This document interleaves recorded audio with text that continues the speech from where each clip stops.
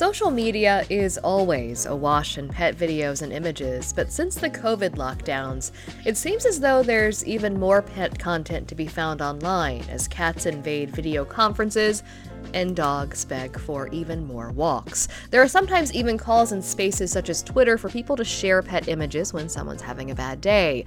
The connection between pets and wellness is one of the focuses of this episode of Stats and Stories, where we explore the statistics behind the stories and the stories behind the statistics.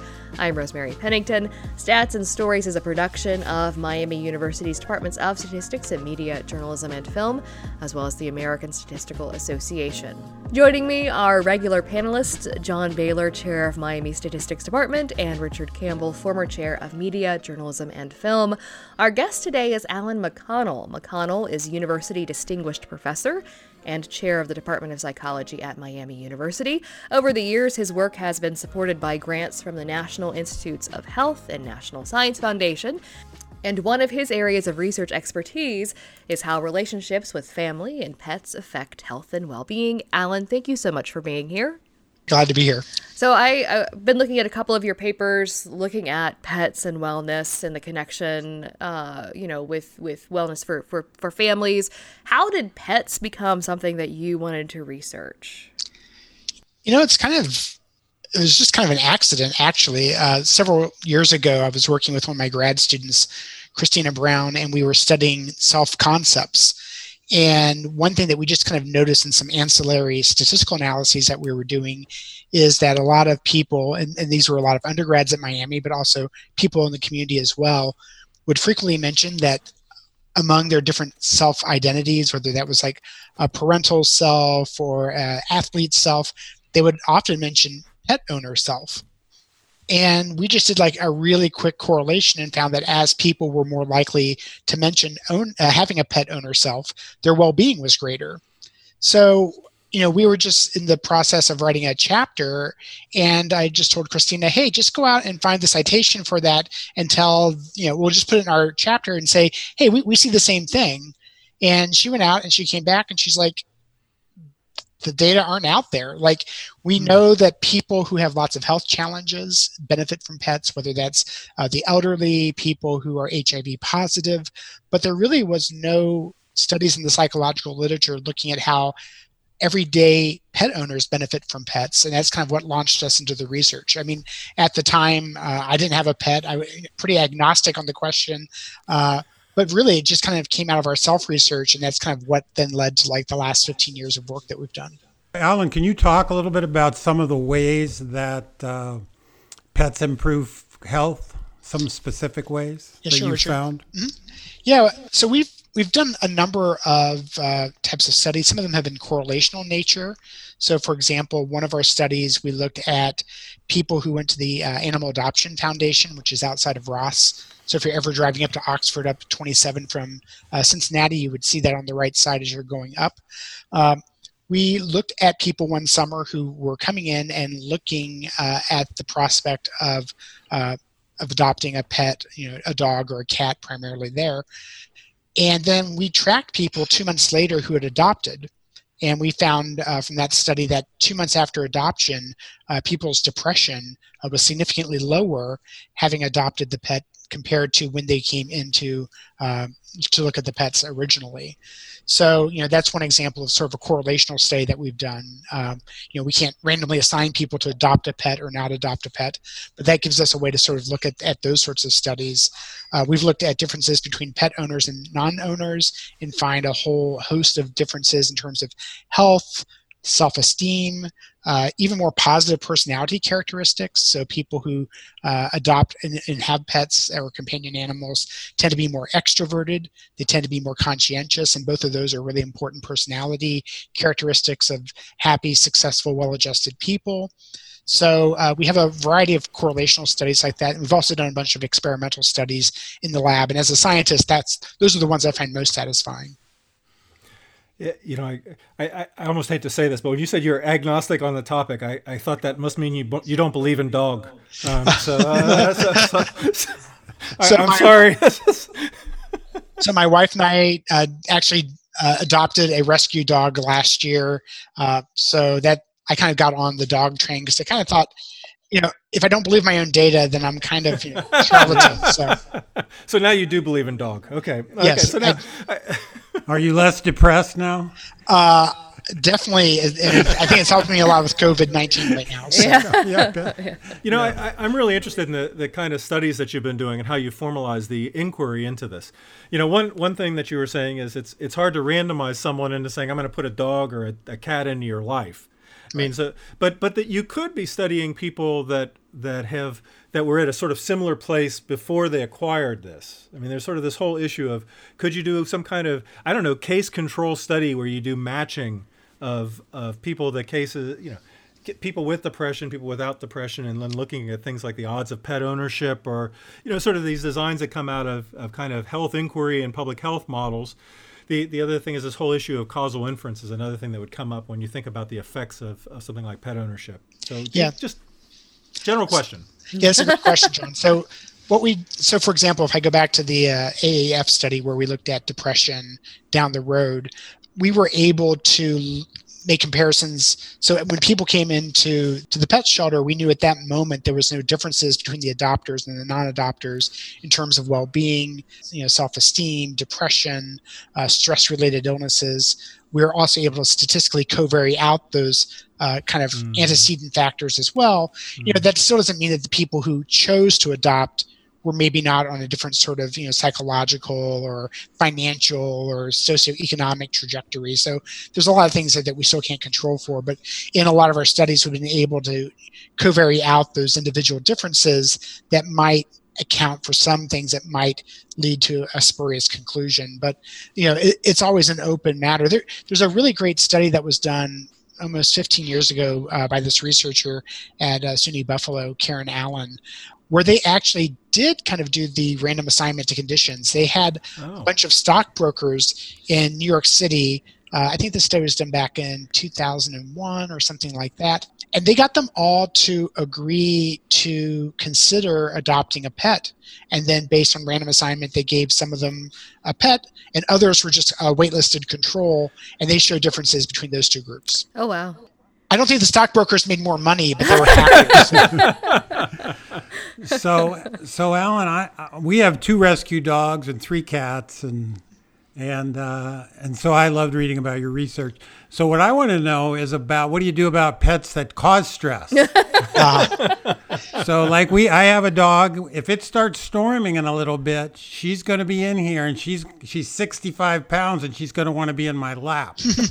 Nice. So does the stress relief that I get from my pets, is that undercut by the amount of stress that some pets can cause?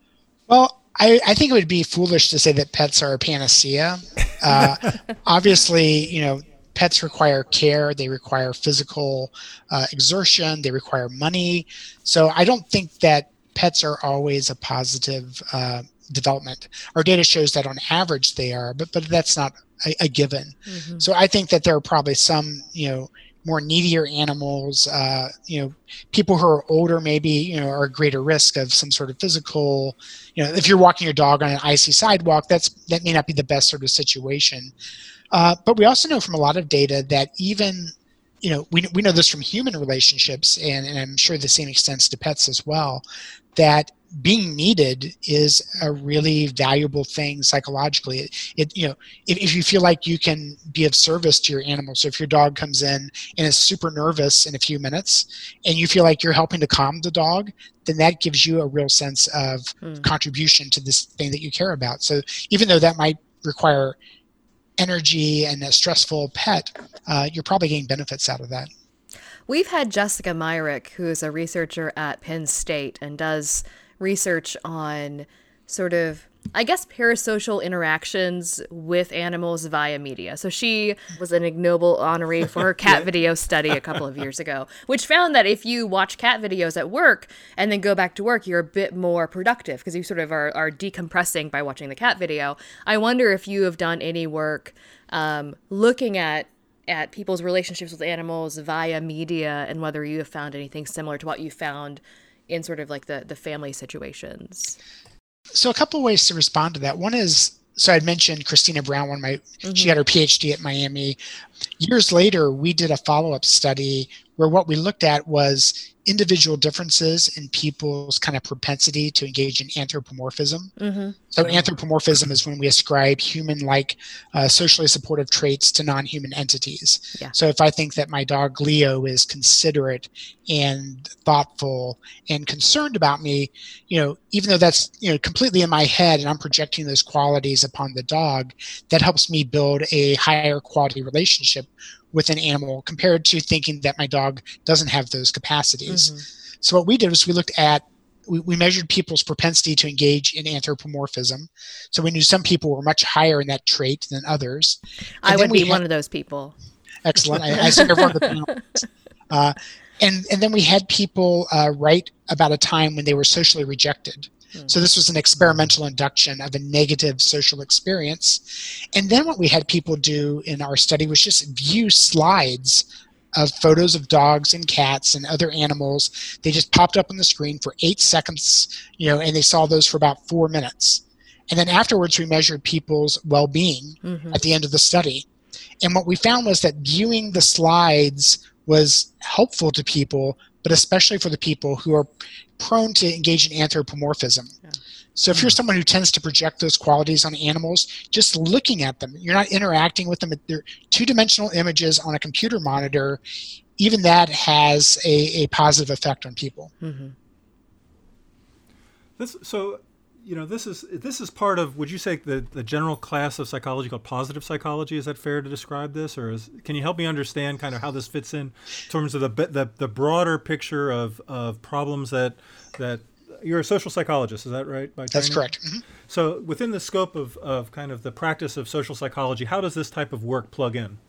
Well, that's a great question. I think, if you put 20 psychologists in a room and ask them to define positive psychology, you'll get 40 different definitions. But that being said, I think it is part of that positive psychology space where, I think a lot of psychology, especially more clinical psychology, where you look at psychological dysfunction, but a lot of psychology is really focused on what causes problems, what are judgment decision-making potholes, what are the situations where people do maladaptive things. So in my view, positive psychology is looking at the beneficial psychological consequences of a variety of experiences. So in our lab, we've focused primarily on pets. We've also focused on the environment and contact with nature.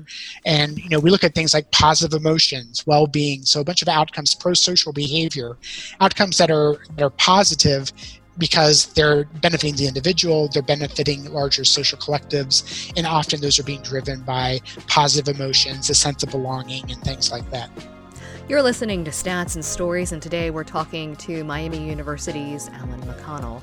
Alan, you are talking about how you do this, you're sort of situated within this realm of positive psychology, and I am coming out of a journalism background, and Richard as well, and journalists don't always have a great track record when it comes to covering stories about research, whether it's medical or otherwise. And I wonder if you would be willing to share maybe an example of what you think was a good reporting related to maybe your work, and maybe an example of what was not so good reporting. Wow. So in full disclosure, I was a journalism minor as an undergrad. Well, welcome. And, former editor at my college newspaper at University of Cincinnati, and also I've been an editor of journals. So my journalism has followed me all the way through, and even though I'm sure sometimes my emails could use a lot more terseness to my faculty, I think it's benefited me. That's a really tough question. So I don't know if any particular ones stand out. I think I can't predict it in advance. I did a spot with Huffington Post about a year ago, and the questions were just really, really amazing. Like, they really were interested in, well, what are your control groups? How are you really establishing this? And they asked a lot of great questions about, well, what do you think are the limits of this? What do you think are the mechanisms underlying this? Have you done mediational analyses? So they were really breaking it down like a scientist. And this was somebody who had a psychology background, but just kind of thought about things in kind of a systematic way. And conversely, I think the ones where the sort of interviews fall apart are kind of when either people have they're kind of interested in explaining something about themselves. So like, my aunt is a crazy cat woman. Why is that the case? And that's their agenda, is trying to, and I get those sort of motivations, but it doesn't make me necessarily for a great interview, I would say. I'm glad he didn't give Stats and Stories as his bad example. I was on pins and needles. Yeah. There's still time, John. There's still time. That's right.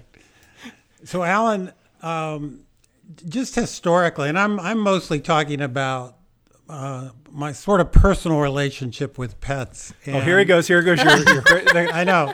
The crazy cat lady part of the story. But I'm going to put this in history. So when I grew up, my mom grew up in the Depression. She's 94. We never had pets. We had 5 kids. None of the families that we grew up with, big Catholic families with 8 kids. My aunt had 13 kids. Nobody had cats and dogs. And I asked Mom once, and even to this day, she doesn't sort of get it, but she does say, when we were growing up in the 50s, having a pet was a luxury. And if you grew up in the Depression, and you had 5 kids, there was no room for a pet. Have you incorporated any of these sort of generational shifts in any of your work, or that's just something that I find curious? All of Mom's children, by the way, have pets today, multiple pets. Yeah. So we've gotten back at her from being denied pets when we were children. Nice. I'm sure she appreciates that. That's a great question, Richard. And the short answer is no. But I think there's a couple things that I find interesting there. One is that, so for a number of years, I was instructor in the Earth Expeditions program at Miami. So I've been to places teaching conservation, places like Belize, India, places where, the mean socioeconomic level of the population is much, much lower. And if you look in countries like that, like India, for example, it's interesting because a lot of people have a pet per se, but it's not a pet like we think about it in kind of contemporary upper middle class North America, where, Fido or Fluffy lives in the house and eats fancy cat food or, things like that, or gets lots of new chew toys. But there might be like a neighborhood dog who bounces around between 4 or 5 different homes in a small village. But each family that helps to care for that dog, maybe they leave scraps out every other day, or they'll play, and kick a ball around and play with the dog for a little bit. Each one of those families, that at least the ones that I've met personally, view that pet as a really important fixture in their household, but it's just not the same as what we think about here in the United States, where it's like it belongs to one household, it stays in the house. The second part of that is that the functionality of pets varies a lot, even in our own culture. Mm-hmm. So again, I think there is a sort of story about how, modern upper middle class privileged people have these pets. But I also grew up on a farm, and in that farm setting, most of our animals were outdoors. So we had 2 cats, and their job was to catch mice in the barn. My best friend has 2 dogs that are outside primarily for protection, and they have a dog house. He loves the dogs dearly, but they're not home dogs; they are doghouse dogs. So I think even within our culture, we see a lot of variability in kind of how people approach pets. And, I don't necessarily think that the bonds are different, but they're just, serving different sorts of ends. Yeah. So in my house, our cats are charged with catching mice in the house. Nice. And they're good at it, too. No judgment about your house having mice, though. We live in the woods. Fair enough. So I'm curious just to, you've talked about kind of the benefits such as self-esteem and this idea of more involved, more fitness, less loneliness, less fearfulness, more, kind of other positive components as well. These are studies predominantly in the U.S., I assume. And I'm just curious, do you know of research that sees generalizability to other cultures, to around the world, that this type of pet positive impact of engagement with pets? Not enough data, I think, that would make me feel comfortable with saying that it's that pervasive. So there are lots of countries. Brazil has like 30 million dogs. Japan has like 9 million cats. So you can find particular cultures where pet ownership is pretty high, And in those cultures, there's been evidence showing that pets seem to have these positive benefits. But again, there's so much homogeneity with those three cultures that and think about the U.S. as a third culture, where I don't necessarily know how comfortable I would be with saying it is just a blanket sort of thing. Mm-hmm. I would say, though, that what we get out of the belongingness and what we get out of the social connection piece that we see in pets looks so similar to what we see that people get out of their connections with people. Oh. So to the extent that those are some of the mechanisms in play in different cultures, I think the benefits and the functionality would be the same. So I was going to ask you about kind of some of the work that you and your colleagues have done in terms of the environment and thinking about conservation and the we've all as we are talking here remotely, and all of us in our separate homes and environments, this sense of isolation is something that you've talked about, kind of the benefit of pets and some of the positive components of that. You've also, one aspect of your lab is looking at what's going on in terms of kind of your self-nature representation and your relationship with that. Can you talk a little bit about kind of work that you've done there and some of the benefits that you can identify in terms of the interactions with nature? Oh, yeah, thanks. This, again, is great research that my grad students have been really central in. Tyler Jacobs is one of them, where what we've been looking at, and again, a lot of the research that I do, whether it's the pets or the nature or the family stuff, is all about thinking about the self-concept and how people build on that. Mm. And, it goes without saying that, one of the most existential crises that we're facing as a species is global warming. And, even if you have even some doubts about that, I don't think anyone is pro-pollution or anyone is, pro-wasting, natural materials. So, there's just a lot of important stuff that we need to do there. And I'm always struck by the fact that people identify issues like global warming as something that is very, very important to them personally. Yet people don't ever seem to be motivated to do anything about it. People will say, I care a lot about the environment, but they still drive a big honking SUV that gets 20 miles to the gallon.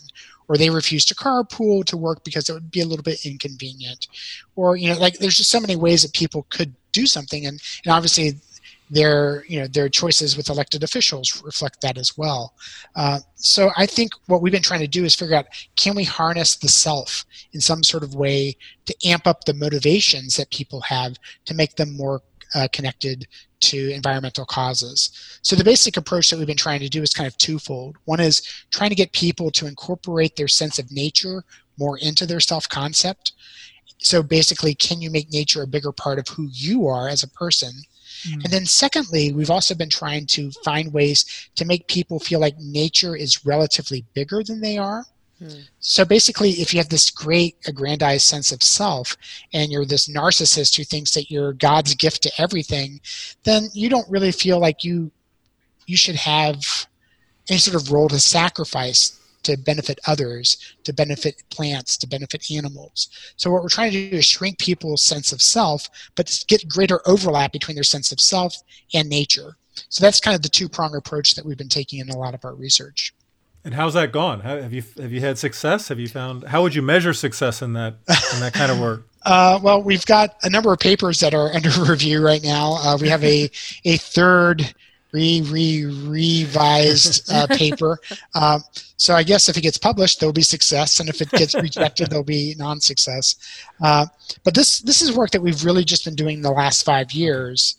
So we've got 3 papers where we've been looking at things like, can we get pledges to be more powerful and more effective? This actually started from a senior thesis project in my lab a few years ago. One of our students, Lauren Gottschalk, got us started down this path about what is it that makes a pledge powerful?